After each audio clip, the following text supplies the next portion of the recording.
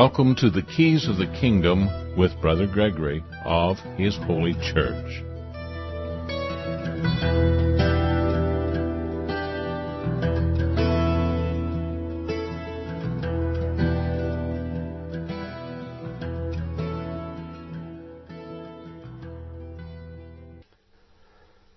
Well, welcome to Keys of the Kingdom. I'm Brother Gregory, and we're going to talk about the Kingdom of God. We're going to talk about fear. And I decided to talk about fear in the last 5 seconds. That's what came to mind, is that people are afraid. And fear is a tremendous, powerful tool in the hands of evil people. They can manipulate whole societies, whole nations, simply by the use of fear. And what is fear but the antithesis of faith? Why are we afraid if we believe? If we have faith? If we actually believe there's a God and we trust in God and we think He's a God of righteousness, why would we be afraid of anything? Fear not. I mean, how many times does it say that in the Bible? Fear not. Well, recently I heard a show that somebody sent me who was on the network. It was one of these coast-to-coast shows, and it had a particular individual. I was trying to think of what his name is. Blake Sawyer. And he was talking about bugging out, getting out of the United States. And there's a huge amount of people who want to get out, especially after the not too distant election for the President of the United States. They see that there is a polarization of Americans, that they want something over here and they want something else over here. And this always takes place in democracies. That's really the point of a democracy, almost, at least those who manipulate them, is to divide the people into two different sections where they are afraid, where they are fearful of this and they are fearful of that. It doesn't really matter what you're afraid of. As long as you're afraid, they can override reason and they can keep you divided. And if you are divided people, arguing amongst yourself, bickering amongst yourselves, I mean, Christianity, there's a religion of division. Muslims, you got Shiites and Sunnis, and they kill each other, and they're supposed to be both Muslims, following after some single leader. And we point out in the book, Thy Kingdom Come, that Abraham was actually the forefather of numerous religions and religious sects. He didn't start them, but they all claim him. They all look back to him. And if we go to Genesis 15:1, we see, after these things the word of the Lord came unto Abraham in a vision, saying, Fear not, Abraham, I am thy shield, and thy exceeding great reward. In Genesis 26:24, we see Isaac, and the Lord appeared unto him the same night, and said, I am the God of Abraham, thy father. Fear not, for I am with thee, and will bless thee, and multiply thy seed for my servant Abraham's sake. So what was Abraham? Abraham was a man of faith. We hear him spoken of in the New Testament as the man of faith. The seed of Abraham is the seed of faith in us. And of course, that's one of the things about faith, is faith is a gift. It's something that grows in us. It's a seed. It's something given. It's a life of its own. It is the root, or at least it is rooted in the tree of life, in the Holy Spirit, and it gives us life if we act upon our faith. Faith is, one of the byproducts of faith is revelation, understanding. And when we are given understanding, we must act upon it to make room for growth. Growth of what? Growth of faith. And in the growth of faith, fear is diminished. You must exercise your faith. And that doesn't mean go to church, wave your hands, say a few prayers, get really in your devout mood. I always thought it was funny when I would see, or peculiar, I used to say funny, not funny, ha-ha funny, when I see people getting ready to pray and they put on their prayer face. I see similar things when certain people who have problem with overeating and eating too much and they're very fixed on food. When they sit down to the table, there's a level of unconsciousness that actually comes over them. If you watch them carefully and closely, you will see that they are moving into their eating mode, their eating consciousness. And they will sit there and they'll eat this food, consuming the food. It's very important to them. It gives them life. It gives them life, not just their body. Their body's overweight anyway. But it gives them a sense of being alive as they take in that physical food. But God says, Jesus says, man does not live by bread alone. And if we are to be secure, who are you going to trust? Who are you going to call on? The fact is, the world today is very fearful, and it is, actually, I was astounded. You go way back to 9/11. That's what astounded me more than the attack, or whatever it was the fear that came over people. People stopped flying planes everywhere. They were afraid to go down and fly planes. Well, the idea of anything like that happening a second time, and especially immediately after the first time, is absurd. As somebody with a dark, swarthy skin got up to go to the bathroom, and several passengers jumped him on a plane weeks later because they thought, "Well, what's he doing?" Because people were become. Of course, that was fear too. But the fact is 300 people could easily overpower somebody if they thought they were going to do something like fly the plane into a building. They could have stopped this from day one. And one of the reasons they supposedly were unable to stop it, for whatever bizarre reason, why the plane wasn't completely full and things like that, was always strange to me, because normally it would be.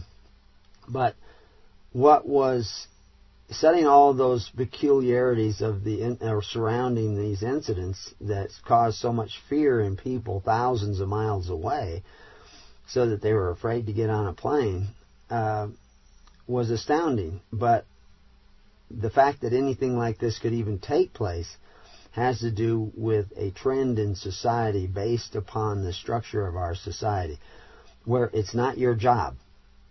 It's not your job to protect somebody who's being attacked. You just sit there and somebody else will take care of everything.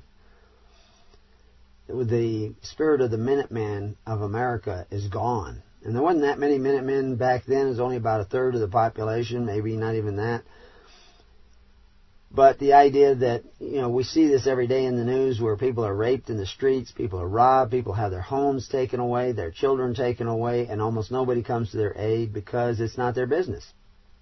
And I brought this up before, that Christ said the weightier matters, that we were to tend to the weightier matters, and pastors all over the country don't even know what the weightier matters are that Christ listed off, yet they're students of the Bible.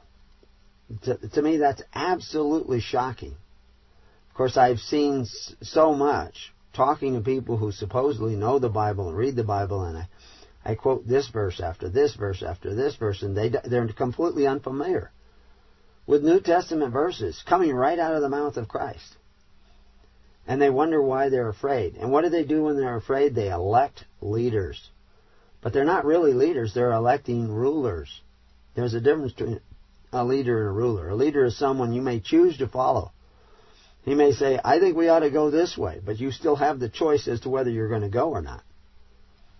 In this day and age, most governments, you do not elect leaders, you elect rulers.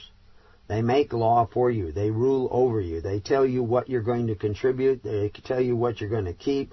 They tell you how much you're going to work and what you're going to have and what you're going to get paid in. They determine all these things. Because you're not electing leaders, you're electing rulers. The fact that you are in a state or condition where you elect rulers is a sign. It is evidence. It is a clear evidence that you have already rejected God. And whatever you're doing in your churches It's barely heard. If you start turning around, just start turning around and going back the other way, where you stop looking to other men to rule over your neighbor on your behalf so that you may feel secure, God will come out and meet you. But you have to start, and you must continue. You must put your hand to the plow. This is what Christ was talking about. This is what John the Baptist was talking about. Turn around. Stop being afraid. Start trusting in God. Start trusting in the ways of God. Start following the ways of God.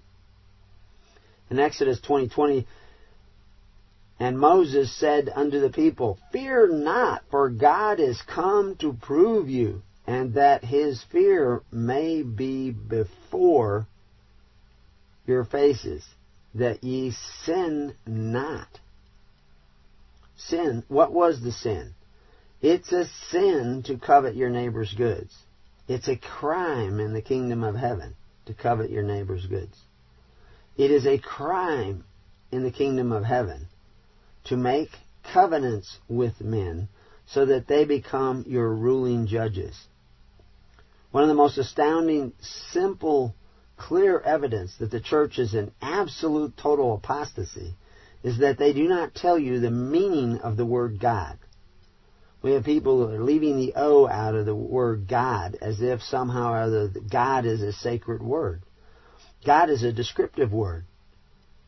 Elohim in the Old Testament, Theos in New Testament, it can be a noun. It can be an adjective.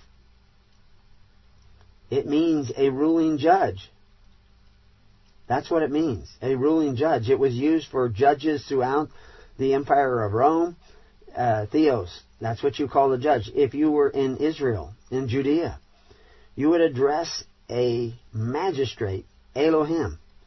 If the translators tell you that everywhere you see the word God, it means the divine God, and everywhere you see God with a small g, it means some sort of pagan deity, they're lying to you.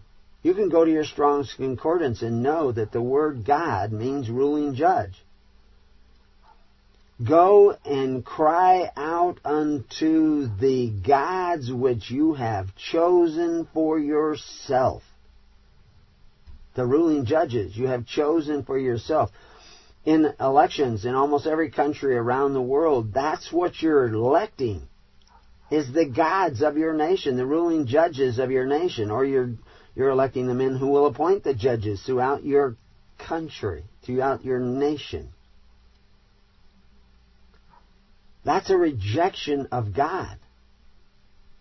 That is a violation of the Ten Commandments. Thou shalt not have any other ruling judges before me, God the Father. Now, how does the God the Father rule and judge? Is that a theocracy? We may talk about that today. We may define the word theocracy more than once and see if you understand what a theocracy is and how a theocracy can work.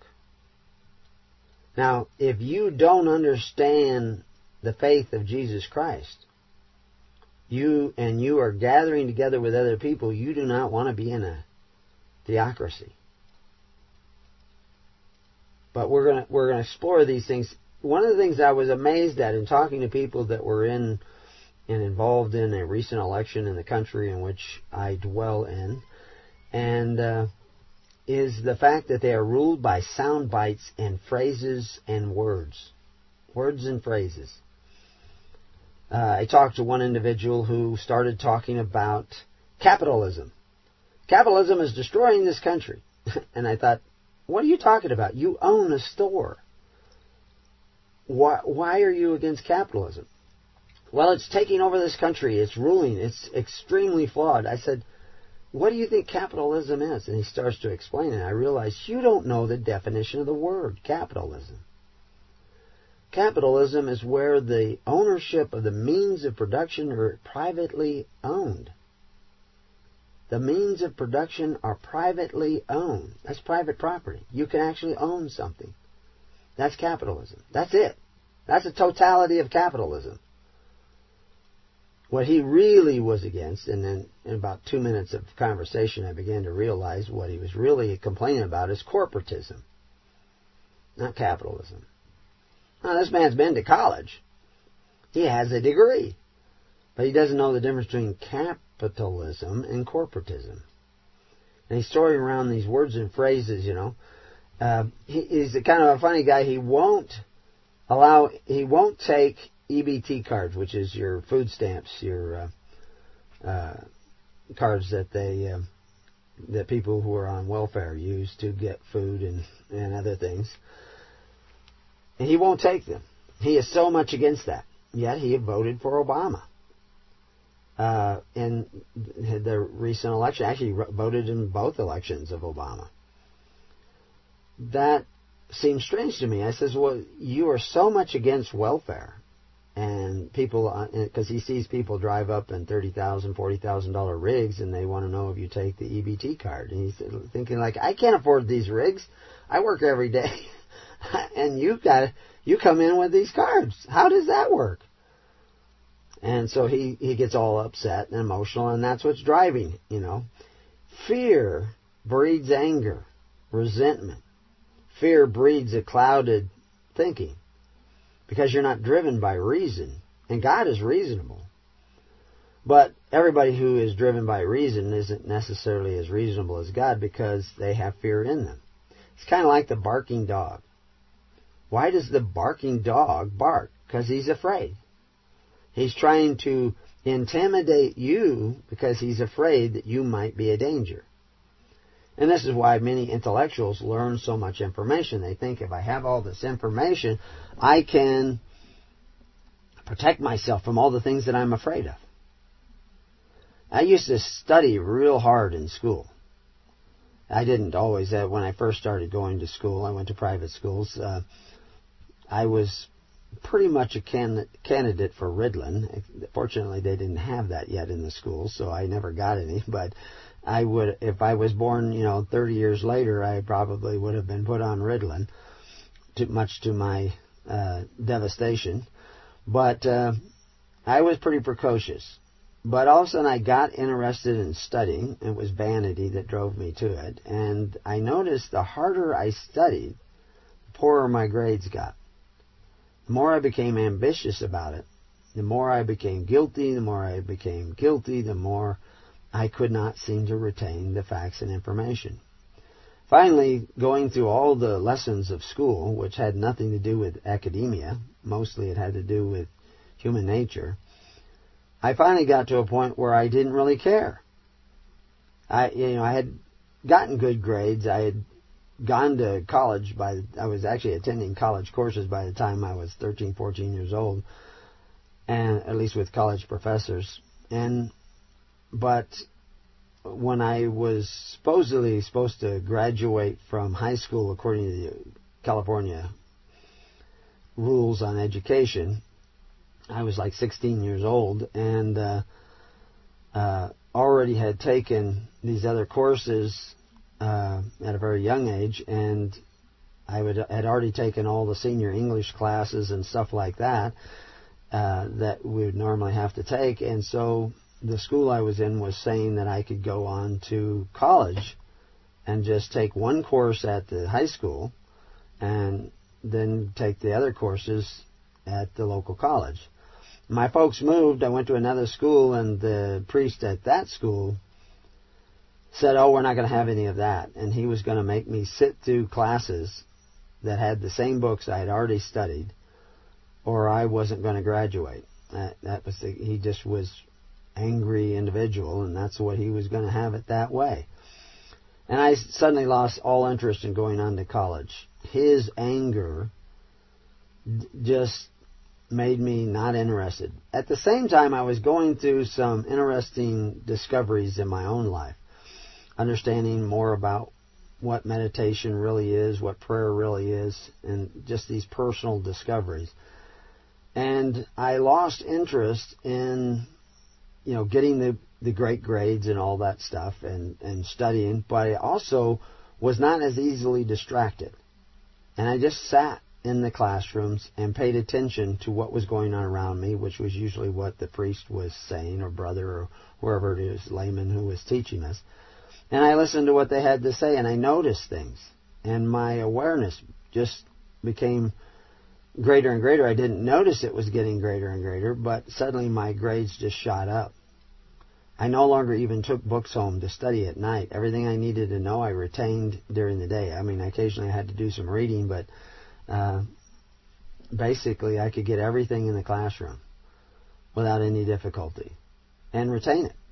And I wasn't trying. It was just coming natural. I actually took SAT tests, and I just was the most relaxed student. Everybody else was getting all nervous taking these tests. And I just went and took it because I didn't care what happened. I was not in that current of fear and having to learn and having to perform. That wasn't important to me. And it was kind of like it was when I was in first grade, second grade, third grade, where I didn't really care I just was in the flow of the moment, and things flowed quickly for a 6 and 7 year old child. And so I was pretty obnoxiously rambunctious. But anyway, in this period, being older, I was now turned 17 during this process, and was approaching graduation and getting all these high grades, and not doing any studying to get them, taking SAT tests and scoring extremely high on these tests, and just seeming to know the answers. I would just look at the test and I would know the answer. It was almost to the point where I could go down and say, oh, B, C, this one should be A, without even hardly reading the question, but I did read them.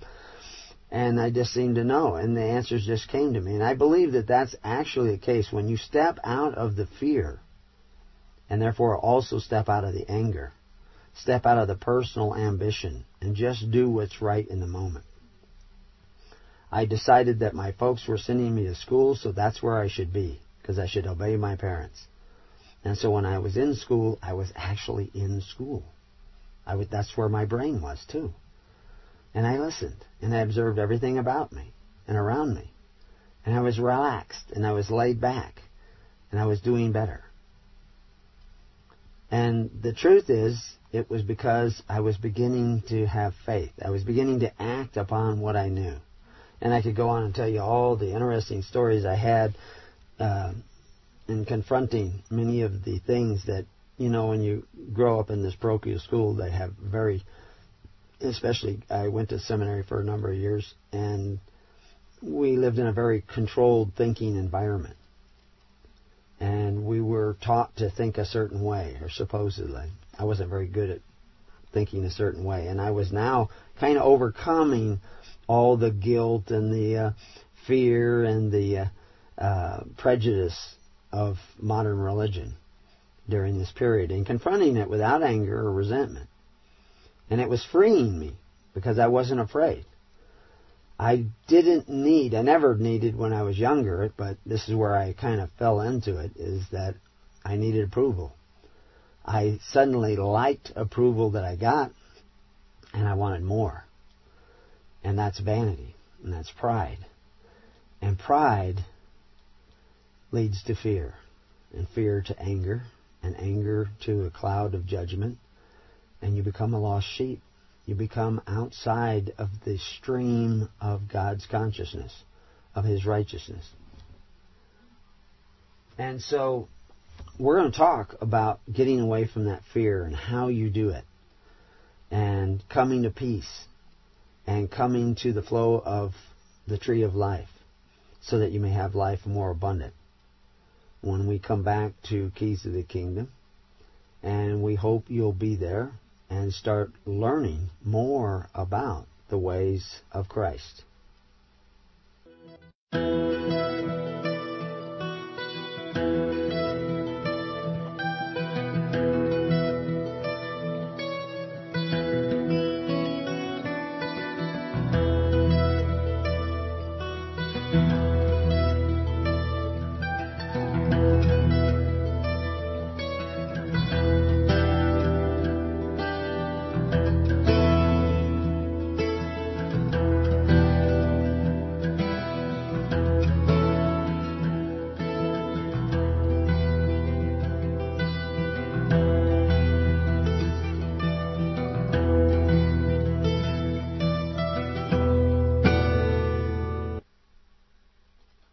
welcome back to Keys of the Kingdom, and we're talking about fear, and we're talking about fearing not, which that would mean that we're also talking about faith, because where faith abides, fear cannot live. And we quoted Exodus 20:20, where Moses said unto the people, "Fear not, for God is come to prove you." To prove you, to test you, to come up in your face. God's going to get in your face. But He tells you to sin not. Now, what were they doing in Egypt? They were in Egypt because they had cast their brother into bondage, and so they themselves went into bondage. What was that bondage like? Well, all their gold and silver was in the hands of the government. They did not own lawful title to their land, which gold and silver is just portable land. They did not have lawful title to their labor. A portion of their labor could be taken away, only 20% for them, but it could be taken away every year and by the government. And the government provided them with certain welfare. You know, if there was a shortage of food, they made sure that nobody starved, so everybody kind of could get their food stamps from the Pharaoh, and he would provide them with food stamps. Probably didn't call it food stamps, just like using the term food stamps today is kind of outmoded. They're supposed to call it, I guess, an EBT card. I don't have any idea what that stands for. But anyway, what's happened today in America, during the Depression, you saw food lines. You know, they take pictures, you see them in the newspaper of food lines that were stretched out in the streets. And there were food kitchens. Many of them were privately owned food kitchens. But there were food kitchens feeding people who were hungry, who were out of work, who didn't have money. Sometimes shelters all over the place. Many of these shelters had existed long before the Depression because that's where people went. They went to charity places. America before entitlements, there's an actual article up that talks about it, and they really don't do it justice because they don't even mention churches, and churches were a huge source of aid to the people.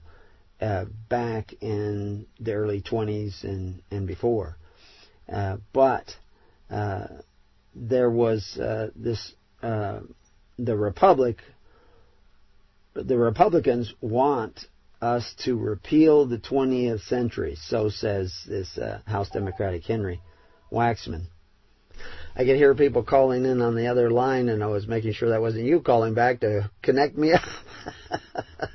But anyway, we're good. Okay, House Democrat Henry Waxman fumed against his colleagues, saying the Republicans want us to repeal the 20th century, as if the 20th century is a good thing. I mean, we do have color TVs now and everything. But you hear these sound bites and you don't understand really what that is in reference to. And if you look at America before the New Deal, before the New Frontier, before the Great Society, we have this idea that the world was all dark and dangerous and heartless, and there were hordes of Americans starving in the streets, and there was no place to go if you had something bad happen to you. And we couldn't have that. That would be terrible. This must have been a frightful place to live without EBT cards. But in the article it goes on to say, but in a culture that revered individual responsibility and regarded being on the dole as a shameful, formal charity was almost always a last resort. Typically, people who hit tough times would first dip into their savings. They would go to their families. They would go to their churches. They would go to their neighbors and their friends. But of course, this day and age, you don't really need friends. You just need acquaintances and partygoers. You don't really need people who would sacrifice for you.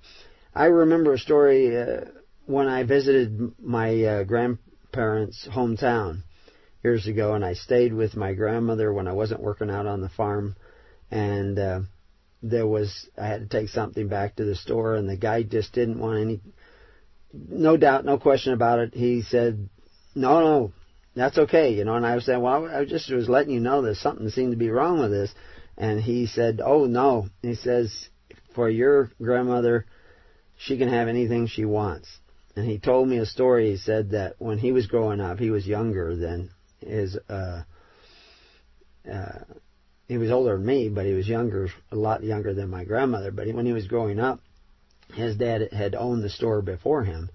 And he said that of all the people that came back and paid up their bill 100% during the Depression, because they carried lots of the people. They provided them with food and they carried them. They didn't charge them until they were able to pay. And of course they lost a lot because a lot of people didn't pay. But that was their way. They had a business where people had to eat. And so they actually provided food, and this trusted the people to come back and pay. And all the people during the Depression, it was my grandfather who came and paid up his bill entirely, often doing so at great inconvenience to themselves. And he says, if your grandmother needs anything, this store will provide it no matter what. That's the bonds of society. That's the society before EBT cards. I can guarantee you that the stores are not going to be lending you credit when the EBT card runs out. They're going to say next in line, and you're going to be without any hope. That was the way society worked. People forewent rent. They didn't always throw out. Sure, there were terrible stories of people being thrown out in the streets. Bankers threw people out of their homes when they weren't able to pay their farm loans. Yeah, absolutely. But it wasn't the end of the world, because there were charitable people out there that were providing all kinds of things. In 1910, in New York State, just as an example, there were 151 private benevolent groups who provided care for children. Over 216 who provided care for adults and adults with children. We're talking, 300-400, formal, private, benevolent groups. Now, that doesn't mean that there weren't all kinds of other people helping out besides, just helping out their neighbor. These are actually benevolent groups. If you were homeless in Chicago in 1933, for another example, you could find shelter at one of the 614 YMCAs, or one of its 89 Salvation Army barracks. This is in Chicago alone. Or maybe one of the 75 Goodwill Industry dormitories, all set up by private charities. We're talking thousands of places you could go and receive charity and help. Personalized help. YMCA. What is that? Young Men Christian Association? This was to do with being a Christian. This was how we took care of the needy. This is pure religion. This is how we did it. If you, just the charity directory took as many as 100 pages to list and describe the numerous voluntary agencies. These are agencies that sought to alleviate misery and combat every imaginable emergency. 100 pages of these listings. This is back then. Today, 95% of our poor own a color TV set. I mean, I could show you recording after recording after recording of people who are on the dole who don't need to be. I can name you people that I know personally that are on the dole that are simply just too lazy to work. They think they're owed a living. And the fact is, we could do a much better, more efficient job of charity if we were still like we were before the 20th century. The 20th century has moved our nation to a point where government is to supply you with every need. And you have moved back into the bondage of Egypt, which brings us back to Genesis 20:20. Moses said unto the people, "Fear not, for God is come to prove you." Okay, you see hard times coming. We hear it in the news. Inflation, depression, joblessness, people losing their homes. Millions upon millions of people lost their homes. Millions of people lost their life savings. Millions of people are in a strangling economy. Very difficult times. But you don't care. You're not out there starting philanthropic organizations. You're not out there building the YMCA. And I don't even know if that's the answer, because the spirit of what brought those things about voluntarily is almost dead in America. Because we don't know what religion is. We think praising and worshiping God is singing songs and saying words in a church building that is far too lavish and expensive. The church is not a building. It's a network of people who actually care about each other. In Deuteronomy 23 we see, and shall say unto them, Hear, O Israel, ye approach this day unto battle against your enemies. Let not your hearts faint, fear not, and do not tremble, neither be ye terrified because of them. We're in a battle of ideas where your fears are alleviated by government programs that are financed at the expense of your neighbor. And fear is going to come on you in a big way because your ministers in these religious programs run by the government, because that's how they take care of their needy and their widows and orphans. It's not pure religion. It is very spotted by the world. It is very controlled by the constitutional order and system of government. That's what that word world means when they say unspotted by the world. That's what pure religion is, to take care of the needy of your society unspotted by the world. And you don't do that. You go to church and sing. Shame on you. You should be afraid, because God is going to come up in your face and say, workers of iniquity, to you and all the people that go to your church, because you're not taking care of the needy the way you used to in this country when it was a free nation. You don't do it. That's the problem. It is not the leaders that you elect. It's the fact that you have been slothful in the ways of Christ, in the ways of pure religion, in the ways of Moses, in the ways of Abraham. I don't care if you're a Muslim, if you're a Christian. These are labels you put on yourself to justify you as you are. Or a Jew, it doesn't matter. If you are not taking care of the needy of your society through faith, hope, and charity, then you will be afraid, because there is no faith in you. You are not walking in the ways of God Almighty. You know, go read your Quran. It talks all about that. In the Quran, it actually tells you in a way that you can understand that your sacrifice must be distributed to the poor before you eat any of it yourself. You must give it away before you eat of it. Same as the Passover. Same as the Jews were told. And same as Christ told us. The message has been the same. But you have your religions, and you believe in your religions. But your religions aren't even pure religions. They aren't doing what Abraham did. You're not setting up living altars upon which to sacrifice to take care of the needy of your society. And so therefore, when somebody is overrun or robbed or set upon by an out-of-control government agency or by thieves and robbers or by rapists, you don't do nothing. It's not your business, because you didn't make it your business. And when you cry out, it won't be your neighbor's business either. And they won't come to your aid. And they won't start 100 pages of philanthropic organizations to take care of the needy of your society through faith, hope, and charity, because they don't care about you, because you didn't care about them. And God isn't going to care about you. He's going to tell you, go and cry unto the people that gave you your EBT card. Go and cry unto the ministers who have delivered you Social Security at the expense of your neighbor. Go and cry unto your non-voluntary society that binds you into Egypt, because I will not hear you in that day. That's what God said. That is what the message of Christ is. He died that you might be saved, but if you're not going to go His way, if you're going to go the ways of the world.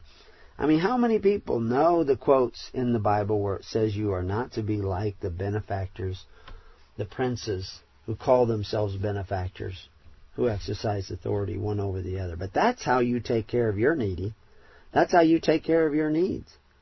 And Christ said It is not to be that way with you. And your church has got you singing, and you don't even see that this is it. You've abandoned the ways of Christ. You're a worker of iniquity. Your real ministers go to house and force your neighbor to contribute so that you can have welfare. Public school is welfare. You take welfare if you send your kids to public school. Don't tell me, oh, I don't take welfare. If you send your kids to public school, you're taking welfare. You say, well, how else am I going to educate my children? Gather together with other people who want to follow the ways of Christ and start homeschooling your children and working together as teams to homeschool your children. If you don't do that, why would God hear you? You will be afraid. Isaiah 35:4, say to them that are of a fearful heart, be strong, fear not. Behold, your God will come with vengeance, even God with a recompense. He will come and save you. Do you think the gods that you elect, the ruling judges that you elect, will save you? Do you think they will care for you? Joel 2:21. Fear not, O land, be glad and rejoice, for the Lord will do great things. Will He do them for you? He's also said He will not hear your prayers. Why? Because you elected Saul. He says, go and cry unto the gods which you have chosen for yourself, because I will not hear you in that day. This is when you decided to have a king who could rule over you. You are not electing leaders. You are electing rulers. You are under the law. You're just not under the law of the God. You're under the laws of the gods many. I would laugh if it wasn't so tragic when people say, oh, we're not under the law anymore. Sound bites. Soundbite religions. You don't even know what you're saying. You're under the law. You're just not under the 10 Commandments. You're under the 10,000 commandments, 100,000 commandments. Thou shalt wear a safety belt. Thou shalt drive on the right-hand side of the road. Thou shalt stay under this speed limit. Thou shalt pay me this much of your income. Those are the laws you are under. And your salvation is not going to come from the God of heaven. You have divorced Him and married the gods of the world. And you elect them to make laws for you. Because somebody told you the kingdom of God is not at hand, that you have to wait for it to come. You don't have to seek it daily. Where did they get that? Christ said the kingdom of heaven is at hand. Go ye and seek the kingdom of heaven, and all else shall be given unto you. Not an EBT card. Not Social Security. That doesn't come from heaven. That comes from your neighbor. And that comes from the ministers who exercise authority one over the other. But it's not to be that way with you if you're going to follow Christ. But you haven't been following Christ because your preachers haven't been preaching Christ. They've been preaching a watered-down false Christ. And you believe in that false Christ. They say He is here. He's just going to save you because you say the magic words. You don't have to do the deeds. But Jesus says not those who say, but those who do. But they say not those who do, those who say. They are antichrist. And you're tithing to them.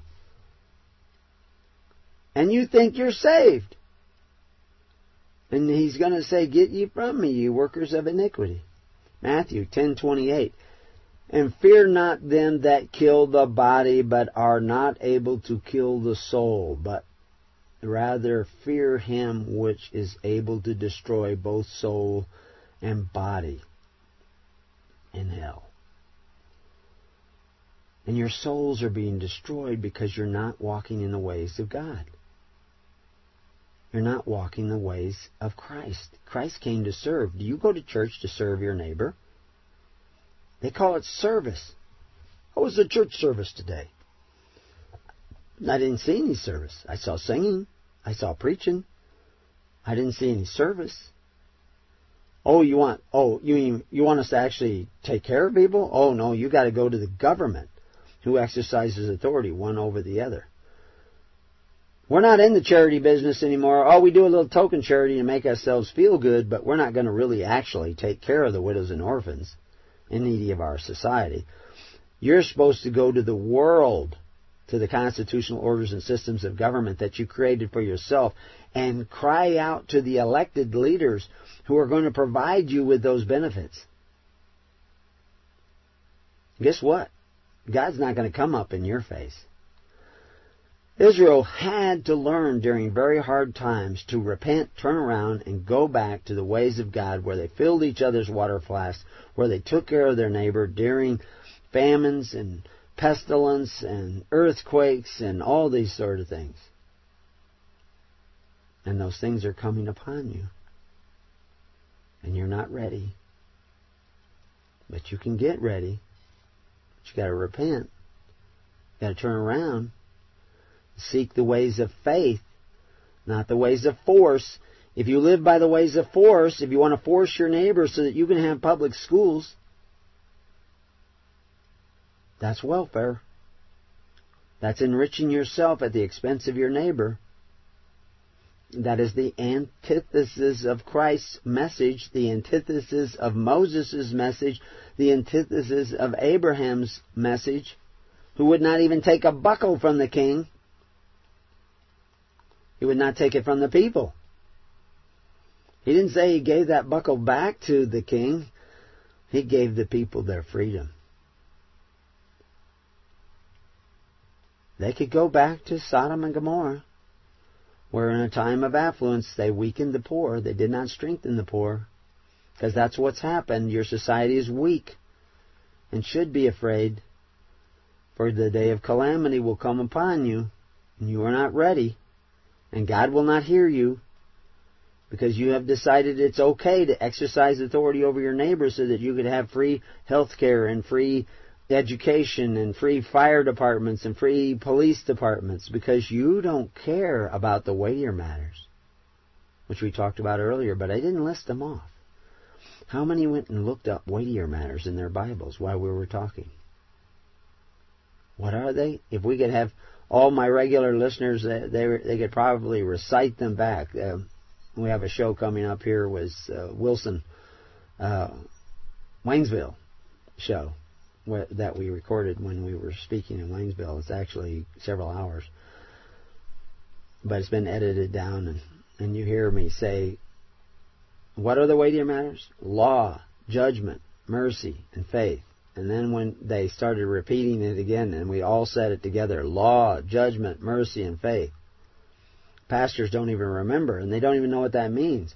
Oh, but we're not under the law. Yeah, you're under the law. You're not under the 10 Commandments, because the laws you're under, they number in the thousands and tens of thousands, and they say it's okay to kill your unborn children. They say it's okay to covet your neighbor's goods. It's okay to make covenants with men who call themselves gods, ruling judges.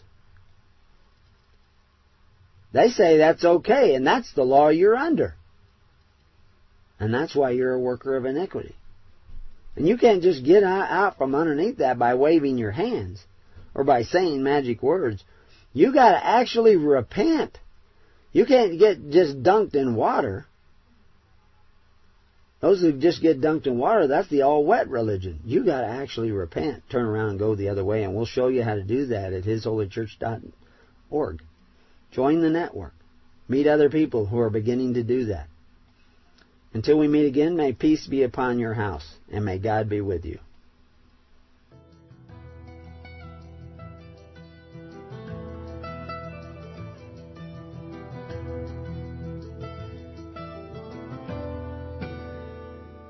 You have been listening to The Keys of the Kingdom with Brother Gregory of His Holy Church. For more information on the educational ministry provided by His Holy Church and Brother Gregory, including services, counseling, lectures, books, and other audio materials, please write to His Church at Summer Lake, Box 10, Summer Lake, Oregon, 97640. You can also find us on the web at www.hisholychurch.net.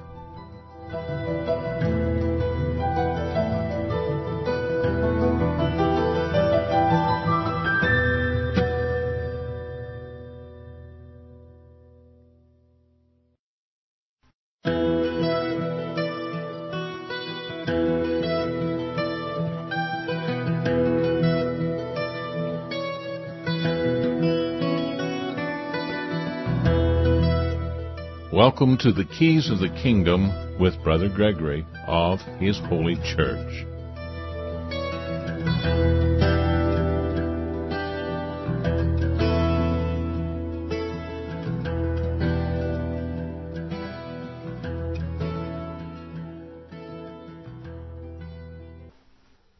Well, welcome to Keys of the Kingdom. I'm Brother Gregory, and we're going to talk about the Kingdom of God. We're going to talk about fear and faith, and the fact that with fear is evidence that there is no faith. Just like when there's darkness, that's the evidence that there is no light. And that's the difference. If you don't have faith, if you don't live by faith, you're not going to know what to do when it's time to do it, because God will not guide you in that way. I didn't understand when I was growing up. I just lived that way, where I kind of knew God kind of guided me. There was an intuitive understanding. When I became afraid, I didn't know what to do. Now, why did I become afraid? Well, pride brings fear. Fear brings anger, judgment. This is why Christ is telling us, judge not. You will judge if you don't have faith. So how do you get more faith?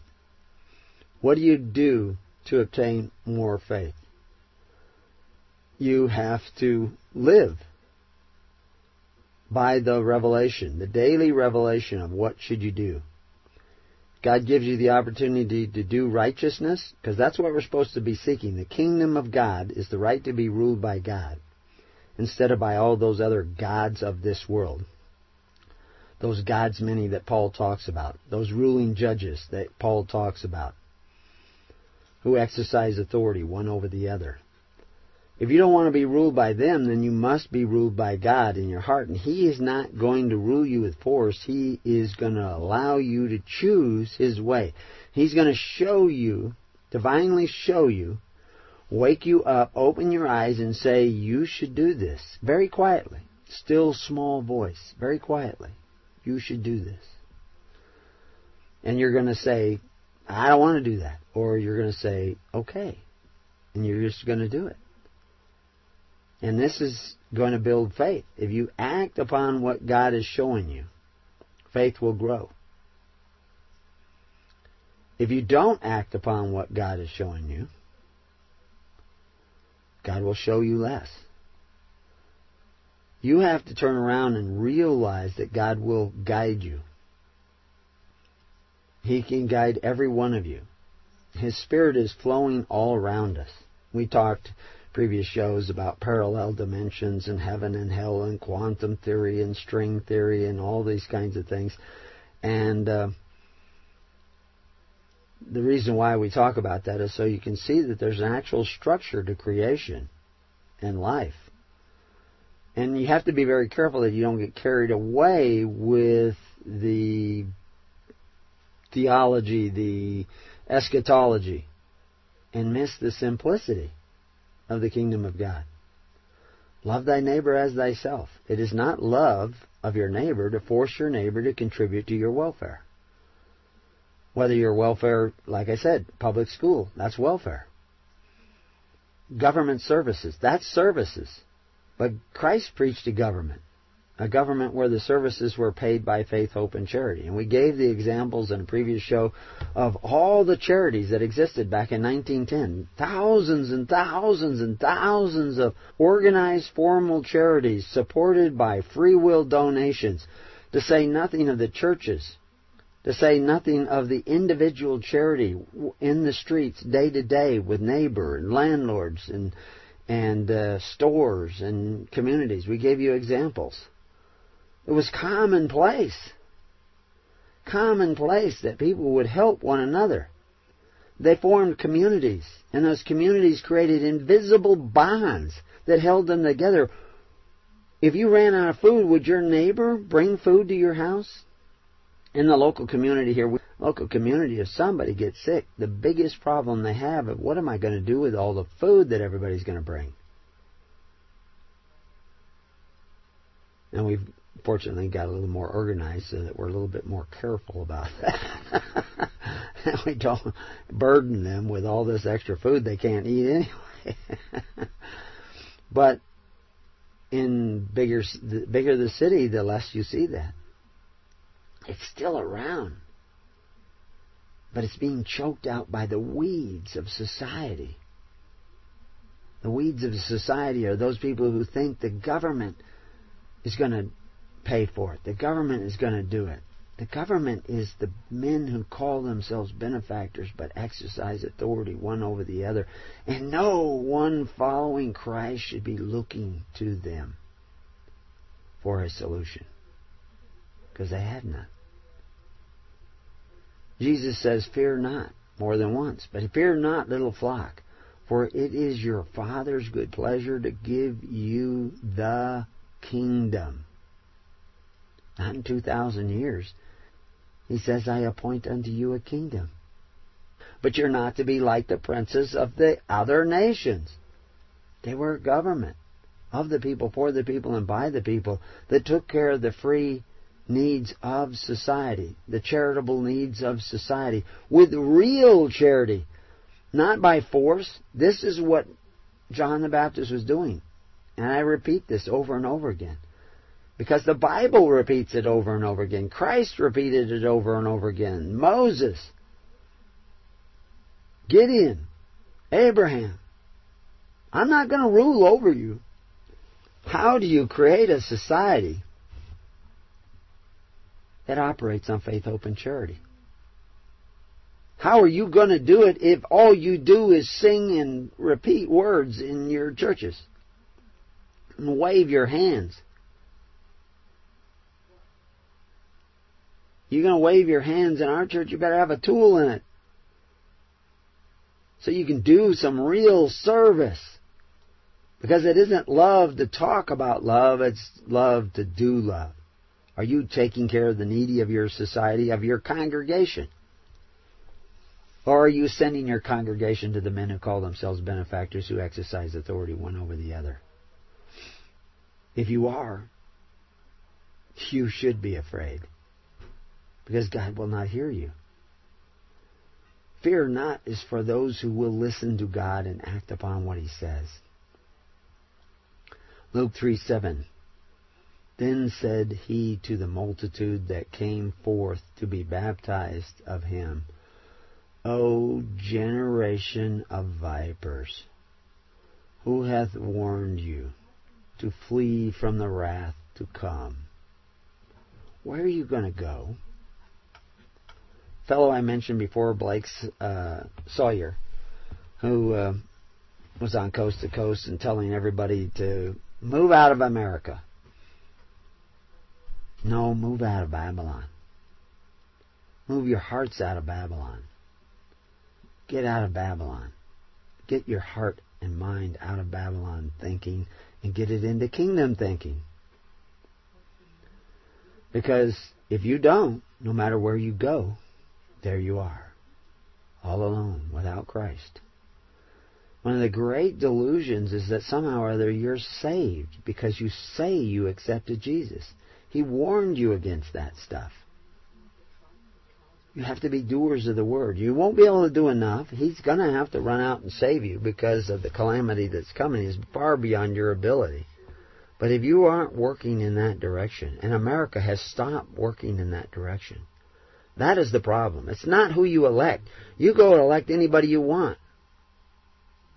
You're not going to change the course of your nation by electing one man leader. The leaders you have are evidence of where your heart is at. You are a divided people, divided from the wisdom of God. And without that, you don't live by faith. You will live by fear. Matthew 10:23, but when they persecute you in the cities, flee ye into another. For verily I say unto you, ye shall not have gone over the cities of Israel, it says, till the Son of Man be come. Well, they have gone over the cities of Israel. It's already come. Yeah, we have so many. We won't get into that and explain why you are under such a strong delusion in that area, because we'll get off the subject. But the reality is, Christ said to wait in Jerusalem. They said, when is the kingdom coming? And he says, wait in Jerusalem. They did that. 10 days later, they received the power and authority. And they came out preaching, there is another king, one Jesus. They came out preaching, the kingdom of heaven is at hand. Repent and seek ye first the kingdom of heaven. It's not a place. It's not a geographical place. It's a way. That's what they were called, a way. They were still called Jews, but they were operating a different way. They were operating the way that Moses said and Abraham said. They made living altars of ministers who they contributed to in order to take care of their daily ministration. The widows and orphans were being neglected. Why? Because that was their job. They weren't going to depend on the free bread offered by Augustus or by Herod. That wasn't free bread. It was the bread that they had taken away. If you read our articles on Corban, you'll realize why the Corban of the Pharisees made the Word of God to none effect. It was a social welfare system. 1 Corinthians 6:18, flee fornication. Every sin that man doeth is without the body, but he that committeth fornication sinneth against his own body. Now we think of that fornication as simply an act of sexual intimacy. But that isn't. That isn't what they're talking about there. They use that as a metaphor, as an example. If you go back and you read a little bit more, let's go back to 1 Corinthians chapter 6. Let's just read it. I have no idea. I can't remember what it says. I don't know the Bible by numbers. I know it by principles. Dare any of you, having a matter against another, go to law before unjust and not before the saints? Who are the saints? The saints are those that are brought out separate. They were the Levites of that day. It was the church. The saints, the holy. The word there is hagios, which means the holy. Let's explore. Let's see, what is the word for bring it before the unjust? Why would you bring a matter before the unjust? Who are the unjust? I mean, are you going out looking for criminals to bring the matter to? Well, who would be a criminal? Someone who coveted their neighbor's goods. Someone who made covenants with men who said they are the ruling judges, the gods. Why are you going to the courts of Rome? The courts of Herod? Why aren't you going to your ministers and dealing with the weightier matter? Go to the law. It says, go to the law. What word did they have there for law? Is it nomos that you'd normally see translated law? No. It's krino, which means judge. 88 times it's translated judge. 7 times it's translated determine. 5 times it's translated condemn. Twice it's translated go to the law, and one of those is here. And twice it's translated call into question. Twice it's translated esteem, and it has 8 other ways of being translated. And it actually means to separate, or to put asunder, to pick out, to select, to choose, approve. To go to the law before who? The saints or the unjust? The holy or those who do contrary to the ways of Christ. What is contrary to the ways of Christ? Not operating by faith, but operating by force. You're in the wrong court. You shouldn't be there. Do ye not know that the saints shall judge the world? What world? There are 5 different words that are translated into the single English word world. Which one are they talking about here? The one that means an apt and harmonious arrangement or constitution, order, government. That's what it means, government. We shall judge them. How do we judge them? We drag them into court? No. We go the ways of Christ. And when they come to persecute us, they will be judged by Christ, by His holy angels. Know ye not that we shall judge angels? How much more things pertain to this life? Don't think of that judgment, though, as sitting up behind a big desk with a gavel, passing sentence on people. If you do right, if you listen to the Holy Spirit in your heart, God's power will go with you, and God will judge. And you will be an instrument of that judgment, but you will not be ruling over others. You won't need to. God will rule through you, and God will be with you. But if you're coveting your neighbor's goods through the agency of the institutions which you have created for yourselves, and the men you have elected for yourself to rule over your neighbor so that you can be secure, you can forget it. God's not going to hear you. He's not going to be there for you. He's not saved you, and He's not intending to save you, because you rule over your neighbor. You do not forgive your neighbor. You say, I gave, now you have to give to me. I gave my sacrifice into Social Security, which is not an insurance program. I gave it in to help the widows and orphans of my day. Now I'm going to make people give to me, because I'm not going to be forgiving. I'm going to rule over you through the men that I elect who exercise authority one over the other. And you think you're following Christ? I'm sorry. You are so far from Him. And I have to tell you that, because I hope that you might be saved. But you have to repent, and you have to forgive. They owe you nothing. You gave, you supported, fine. Now take care of yourselves. You can't take care of yourself? Go to church.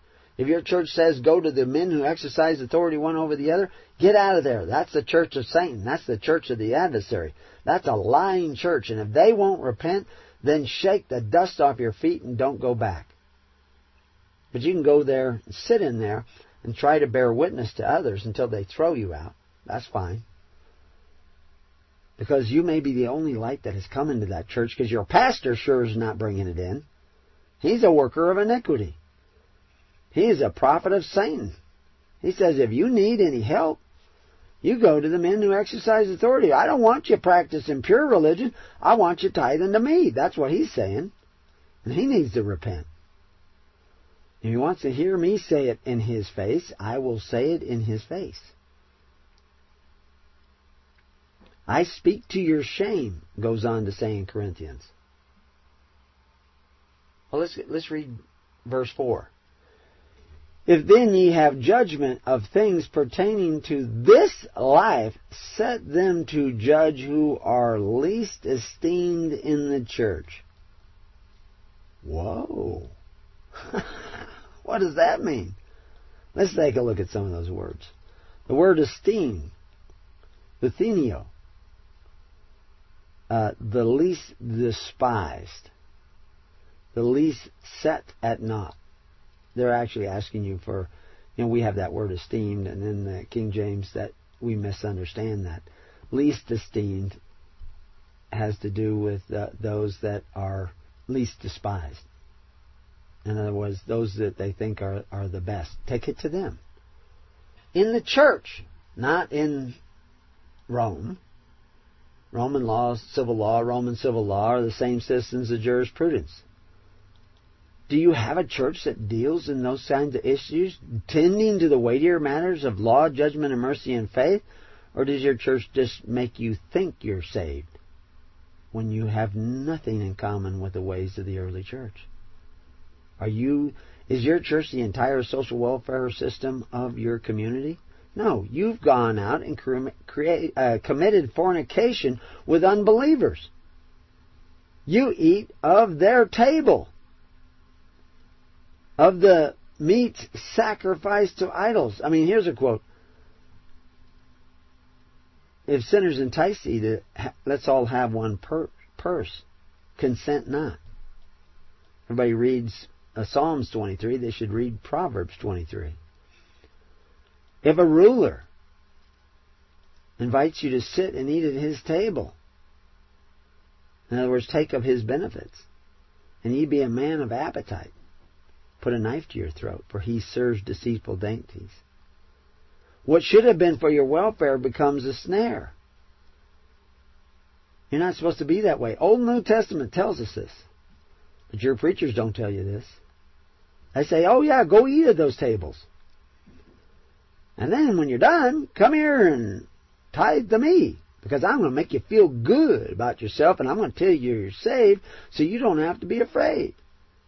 Even though I know deep down in my heart you're not saved, and I just want your money. I've actually had preachers who realize what I'm talking about is true. And they say, I can't mention this in my church because we will lose revenue. They tell you right out. Now, they tell me right out. I don't know, they'll tell you right out. But they tell me they worry about losing revenue. Well, I'm telling you right out. Because I ain't got no revenue to lose. Because I believe the gospel is the only hope. You have to repent of what? Coveting your neighbor's goods. Making covenants with them that want to exercise authority one over the other. Why did you do that? Because you don't really have faith. You have to wait upon the Lord to give you faith. And in verse 5, I speak to your shame. Is it so that there is not a wise man among you? No, not one that shall be able to judge between his brethren? But brother goeth to law with brother, and that before the unbelievers. Unbelieving in what? They don't believe in faith, hope, and charity. They believe in forcing their neighbors to contribute to their welfare. Verse 7, now therefore there is utterly a fault among you, because ye go to the law one with another.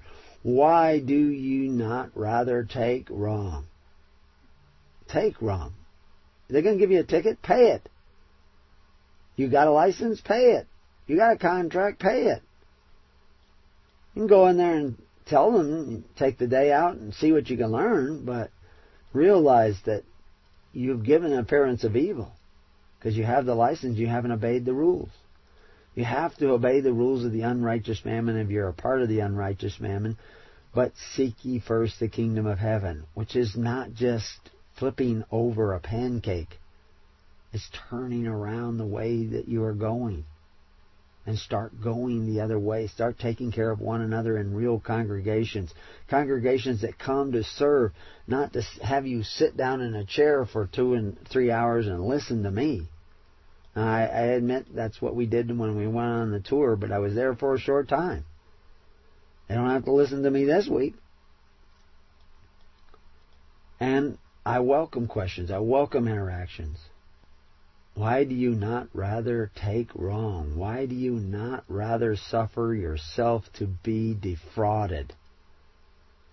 Why are you going to these courts of unbelievers? I tell you, if you turn around in the rest of your life, they won't even want you in their courts. Nay, ye do wrong and defraud, and that your brethren. You don't even know where all your brethren is. You haven't found them. How do you know that when you take these things from these benefactors who exercise authority, you're not also taking them from the brethren? Because they will take from the brethren. Know ye not that the unrighteous shall not inherit the kingdom of God? Be not deceived, neither fornicators, nor idolaters, which we're talking about fornicators and idolaters, the ones who eat at the table of the king. who make agreements with unbelievers, who make covenants with them to get their benefits. Those are fornicators. Those are idolaters. Nor adulterers. That's the churches who do it. Why do you think there's such a rise of homosexuality in the world today? Because we have gone away from the family. We have gone away from community. We've gone away from taking care of one another. You don't need one another. You don't need family. You just need self-gratification. It tells you in the Bible that people will be given over to that manner of action. They can't help it now. They have gone so far down the road. This is evidence of what they have become, that they have already turned their back on God. And you didn't do that with Obamacare. You did that with public schools. You turned your back on God. Where you suddenly thought it's okay to take your neighbor's house away from him if he doesn't pay into your child's education. That's the law today that you are under. And you are under that law because you've accepted it, and your churches have not spoken out. And every real church of Jesus Christ should be speaking out against public schools. You should not be creating public schools. You certainly shouldn't be seeking the benefit of them, besides the fact that you get a terrible education, full of lies and deceptions. But heck, you're getting that in church. He goes on to say, nor thieves, nor covetous. You can't inherit the kingdom if you're seeking the benefits of men who exercise authority one over the other and force your neighbor to contribute to your welfare. You cannot inherit the kingdom because that is a covetous act. And you are drunk on benefits. So it says, nor drunkards, nor revilers. Shall we look up some of those words? Revilers? Extortioners? What does that mean? Revilers and extortioners. Are you one of those? Are you a part of a system that does that? You have to turn around. And that's what we're trying to show you how to do, but you have to come together. Not forsaking the coming together. You have to come together because why do you go to church? You go to church to serve others. If you don't go to find others, how are you going to serve? You're just serving yourself. Then you don't love others as much as you love yourself. You just love yourself and you want to save yourself, and that is not going to cut it in the kingdom. And such were some of you, but ye are washed, but ye are sanctified, but ye are justified in the name of the Lord Jesus Christ and by His Spirit of our God. But only if you really are living according to Jesus Christ, not just magic words. You have to actually be doing it. And you can't do it unless you come together. So you need to come together. Going to another country, you're just going to be in another country of the wicked. Yeah, maybe there's not as many wicked there. I don't know. Maybe there are more. You got to find out what the wicked is. Well, we'll be back to Keys of the Kingdom, and we'll talk about some of these things in greater detail.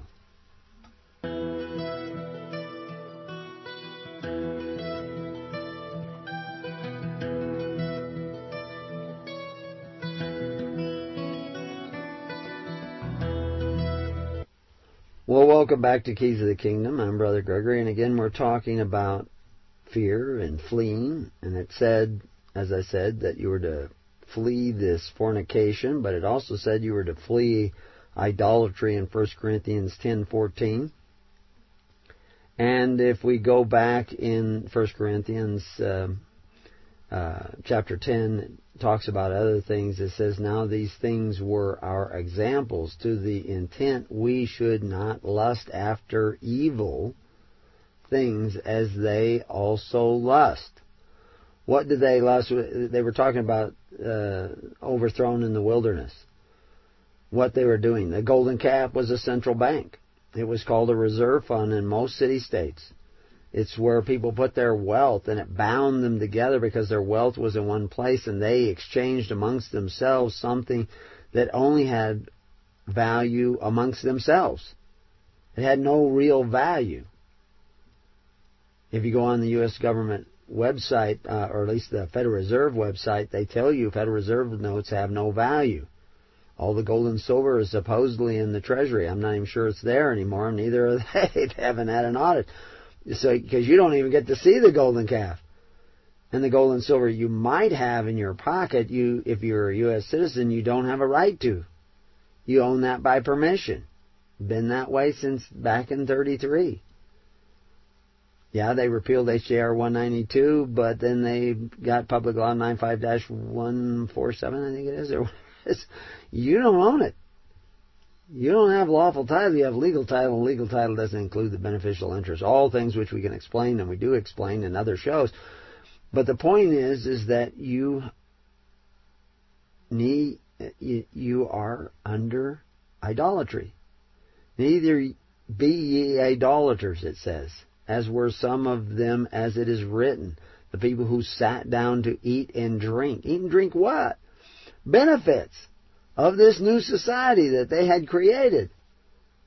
And rose up to what? Play. You guys have been playing for years. Neither let us commit fornication, as some of them committed and fell in one day 23,000. Neither let us tempt Christ, as some of them also tempted, and were destroyed of the serpent. Neither murmur ye. You have to understand what was actually going on. The system of Corban was a system of social welfare. But the Corban of the Pharisees always was that way. It means sacrifice. But the Corban of the Pharisees made the Word of God to none effect, because it was not based on loving thy neighbor. It was based on force and compulsion, entitlements. The world before entitlements did it by faith, hope, and charity. If you don't do that, you will not have faith, you will have fear. So flee idolatry. Flee these systems of idolatry. Don't worry about fleeing the country, because if you don't flee the idolatry, he says, wherefore, my dearly beloved, flee from idolatry. Stop looking to these rulers who can exercise authority to provide you with your security. I speak as to wise men. Judge ye what I say.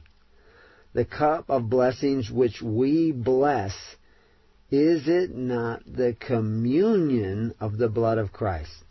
The bread which we break, is it not the communion of the body of Christ? In other words, if you get your welfare from us, who provide it through faith, hope, and charity in these free distributions of goods to the truly needy, to take care of the true needy of our society, you are blessed with the blood of Christ.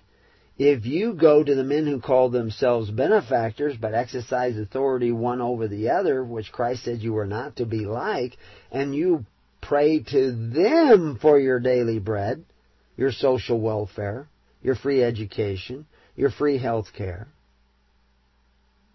then you are eating of the table of demons, of Satan, of the adversary of Christ, because they do not operate by faith, hope, and charity. You are not a Christian. You are not saved.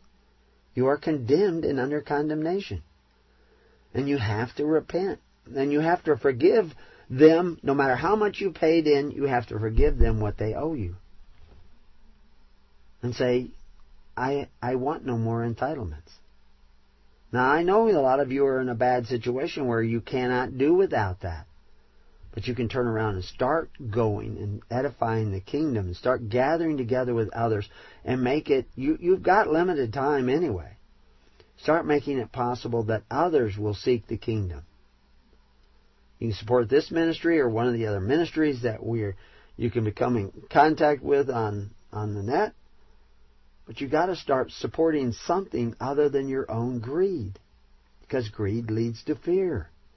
Fear leads to hate. And hate leads to judgment. Behold, Israel, after the flesh, are not they which eat of the sacrifices partakers of the altar? If you take the benefits, you're partakers of the altar. But in 17 it says, for we being many are one bread, one body, for we all are partakers of that one bread. We go to church for communion, for the daily bread, the needs of our society. You have turned it into a ritual. You do not know Christ. In the early church in 150 A.D., they brought out sacks of bread as the Eucharist of Christ. And they had men who would take it to the homes of those who could not come when there was great need, famine in the land. There will be famine again. Who are you going to call?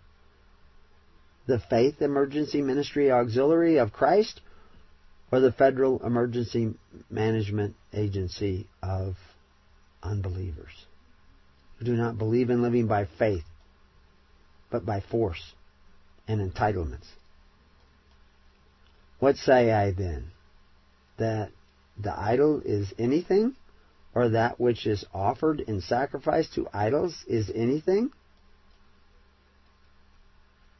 But I say that the things which the Gentiles sacrifice, the other nations sacrifice, they sacrifice to devils and not to God.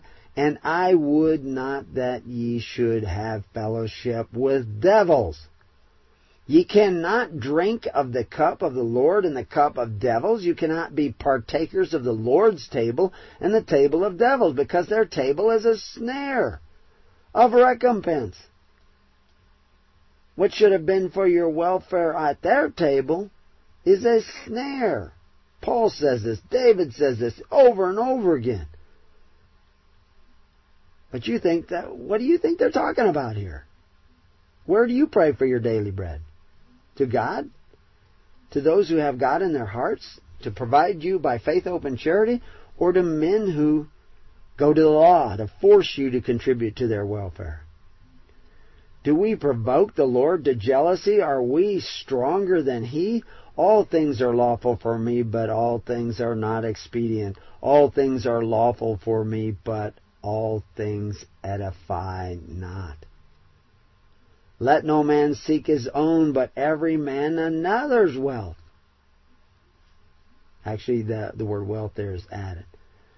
Seek not to be served, but to serve others, is what he's really saying. Whatsoever is sold in the shambles, that's actually, when they had their sacrifices, they would sell the meat to provide for the priests. But that's not the way we do it. We live by faith, hope, and charity. For the earth is the Lord's, and the fullness thereof. And if we act and do according to the ways of the Lord, we have nothing to fear. But if we do not do according to the ways of the Lord, darkness will be upon us, and we will have much to fear. 1 Timothy 6:11, which while some coveted after, they have erred from the faith, and pierced themselves through with many sorrows. But thou, O man of God, flee these things and follow after righteousness, goodliness, faith, love, patience, meekness. Is that what you're following after? 2 Timothy 2:22, flee also youthful lusts, but follow righteousness, faith, charity, peace, with them that call on the Lord out of a pure heart, not them that call on Rome or Caesar, who do not believe in peace to their neighbor, but force. Your churches are false. They're in apostasy. They can change. We'll talk about some of those ministers in another show, but we need to understand where we have gone in order to get back. Submit yourself, therefore, to God. Resist the devil, not resist in fighting against, and he will flee from thee. Resist the ways of the devil, the adversary. Start taking care of one another. And the beauty of this is you can just start. You don't have to do it all today, but you may have to do it all tomorrow. So you better start today. Start turning around. Don't put it off. Gather together with others. Repent in your churches. And if your churches will not repent, create new congregations of people who will. Exodus your heart from their ways. And God will be there for you no matter what country you're in. But if you just flee to save yourself, you flee without Christ. In Revelations 1:17 it says, "And when I saw him, I fell at his feet as dead, and he laid his right hand upon me, saying unto me, Fear not, I am the first and the last." Christ was the way it was in the beginning. And the Christians were that way, and in the end, that will be. So you need to turn and go His ways. The ways we used to be in this country, where we were Minutemen for each other. We came when there was need for each other, in sickness, or in health, or in calamity, or in difficulty. We were there for each other because we were Minutemen for Christ. Instead of, wait a minute, men, I got to go do my thing first. Wrong approach. But it's what we see every day. And we need to change our ways and go another way. Here's a quote from John Locke. Lived from 1632 to 1704 and was well read by early Americans. Whenever the legislatures endeavor to take away and destroy the property of the people, or to reduce them to slavery under arbitrary power, they put themselves into a state of war with the people, who are thereupon absolved from any further obedience. But it is not an arbitrary power that has taken away your rights. It is because you sat down with unbelievers and said, let's have one purse. Let's elect rulers who can take away from my neighbor, so that I may be safe, so that I may be secure, so that I may benefit, so that I may gain. You may take from my neighbor to make me safe. You said that was okay. You said it when you sent your kids to public school. You said it when you sought to have a fire department. You said it when you wanted to have police protection by taxation, by forced offerings. You are so far from the kingdom. Do you know that the most common form of government, taxation, was always voluntary? 100 years ago in Oregon, most of the taxes were voluntary. Someone just recently voted so that they would have inheritance tax and keep it in Oregon. And he said, and I says, you voted for that? And he said, yeah. You have to look at, we need the revenue stream. I said, so you're going to take it from widows and orphans? He doesn't realize that if he were to be killed in an automobile accident right now, his children would lose the business they have. They would have to sell it at a loss. Prices are down now because of the economy, which is another whole story. They wouldn't be down if we were a Christian nation. Even if we were just a Jewish nation following after Moses. But the Jews don't follow after Moses. Israel doesn't follow after Moses. It has unjust weights and measures. It has debt. It has usury all over the place. It doesn't do what Moses said. That doesn't have anything to do with Moses. And most Muslims have very little to do with the Quran. Not that I advocate the Quran. I certainly know that they don't have anything to do with Abraham and the ways of Abraham. Most of them. Now, I can't say about all of them. I can't say about all Christians. But most Christians are not following the ways of Christ, the ways of Moses, and the ways of Abraham. And Moses and Christ were in agreement. And Abraham was called a man of faith. But you don't live by faith. You live by force. You live by the sword of your government to force your neighbor to provide you with what you want. Health care clinics. Health care. Free education. Free food. Free bread. Your communion is your EBT card. That's what you get your communion with. Or your Social Security card. That's your Corbin card. That isn't the way Christ wants. Now, I know that's a hard message. But it's going to fail. That system's going to fail. And you're not ready for it. You need to turn around. The people choose to take away the property of their neighbors so that they can be free. That's being greedy for gain. and you are captured in the very net of your own making. You eat the deceitful dainties and meats of kings with great appetite, and you are snared. And you need to repent. You need to turn around. You need to go another way. Let us walk honestly, as in the days, not in rioting and drunkenness, not in chambering and wantonness, not in strife and envy. But put ye on the Lord Jesus Christ, and make not provision for the flesh to fulfill the lust thereof. Beloved, let us love one another, for love is of God, and every one that loveth is born of God, and knoweth God. And taking from your neighbor to provide you with what you want is not love. He that loveth knoweth not, he who loveth not knoweth not God, for God is love. In this was manifestation the love of God towards us, because that God sent His only begotten Son into the world, into the constitutional order of Rome, that we might live through Him. We might.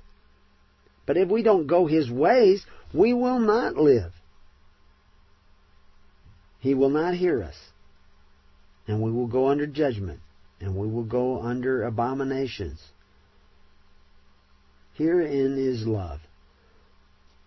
Not that we loved God, but that He loved us and sent His Son to be the propitiation for our sins.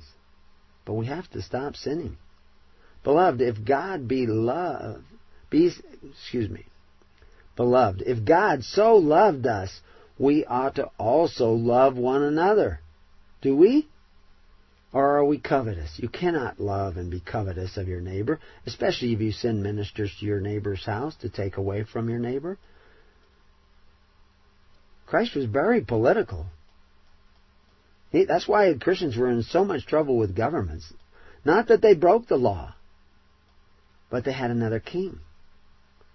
And they followed another way. But you don't follow Christ unless you are gathering together to form a network of people who take care of one another and the needs of one another. The Amish do this amongst the Amish to some degree. And they are exempt from these new systems because they have a system in place. Do you have a system in place? Do you want somebody else to build it for you? To make it happen for you? You just sit there and when you guys got it all built, let me know and I'll come and live in it. It doesn't work that way. You must edify the kingdom in your life by your own personal sacrifice and cooperation and forgiveness with others. No man hath seen God at any time. If we love one another, God dwelleth in us, and His love is perfected in us. Hereby know we that we dwell in Him, and He in us, because He hath given us His Spirit of service of one to another. Not of going to church, but of actual service to one another. You don't need insurance. You don't need welfare. You don't need public education. You don't need these benefits.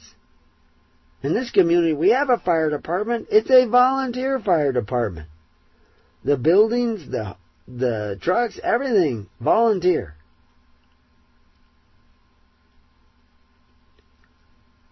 And we have seen and do testify that the Father sent the Son to be the Savior of the world. The constitutional order and system of Rome. That was the world. And it should be our world too. That He will save us if we turn around and repent.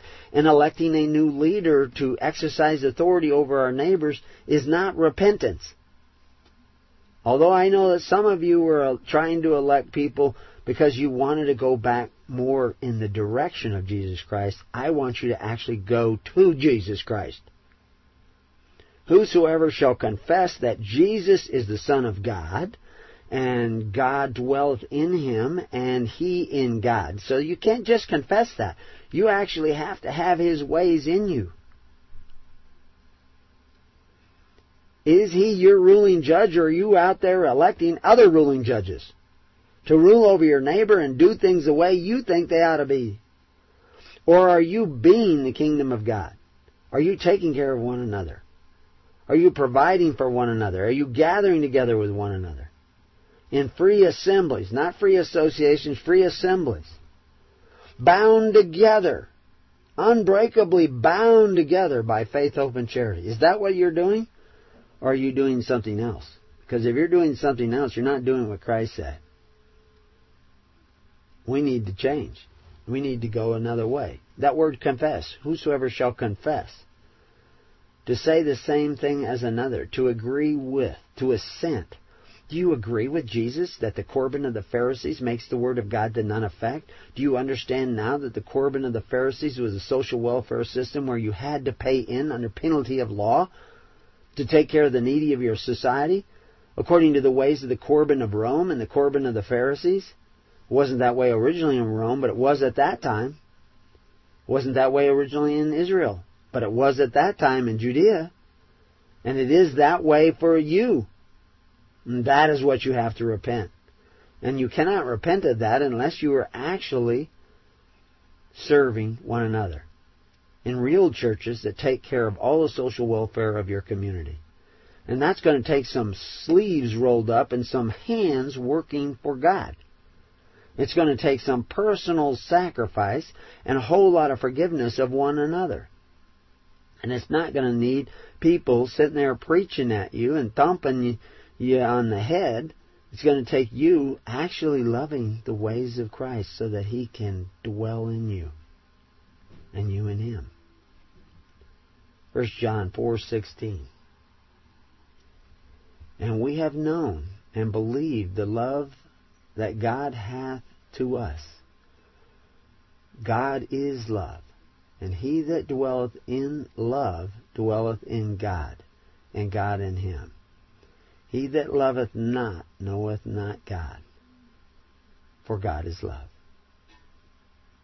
So how do you confess Jesus? To give light to them that sit in darkness and in the shadow of death, to guide our feet in the way of peace. Because we live in the shadow of death today. We live on a precipice of death. Luke 11:36. If thy body therefore be full of light, having no part dark, the whole shall be full of light, as when the bright shining of a candle doth give thee light. Ye are the light of the world. A city that is set on a hill cannot be hid. Neither do men light a candle and put it in under a bushel, but on a candlestick, and it giveth light to all that are in the house. Let your light so shine before men that they may see your good works and glorify your Father which is in heaven. See your good works. Is that where we're at or not? Till we meet again, may peace be upon your house and may God be with you.